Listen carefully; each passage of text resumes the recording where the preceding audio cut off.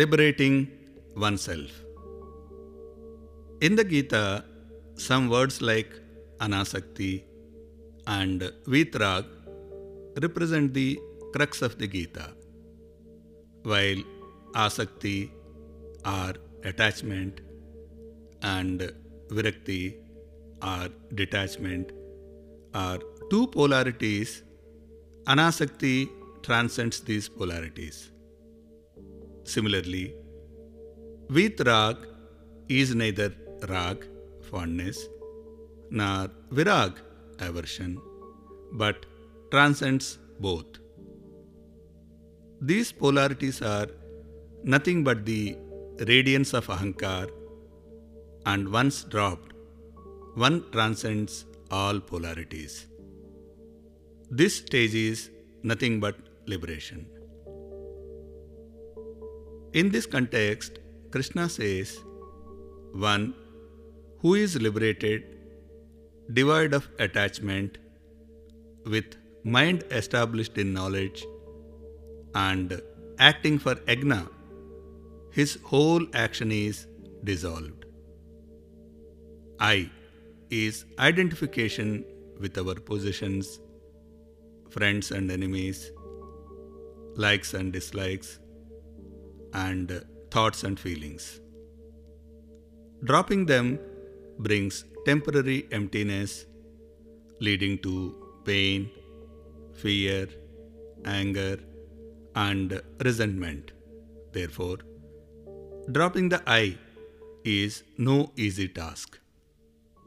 Interestingly, the need is to drop the sense of ownership, identification, and doership, but not relationships, things, or people. Liberation arrives once we are aware of this fine difference.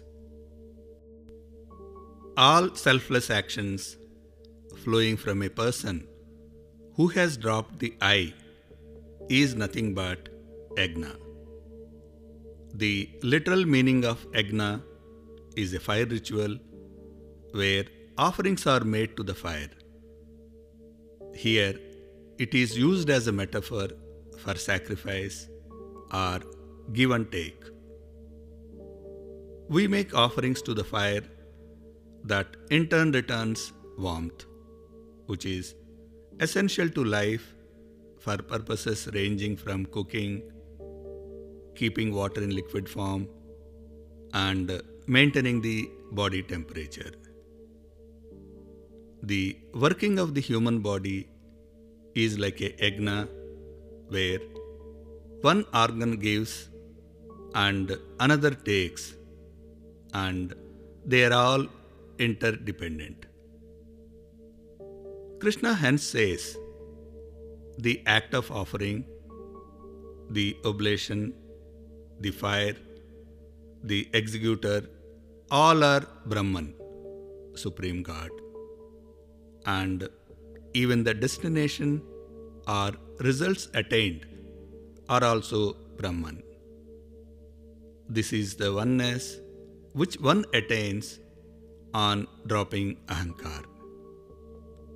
Next in the series is sacrificing sacrifice.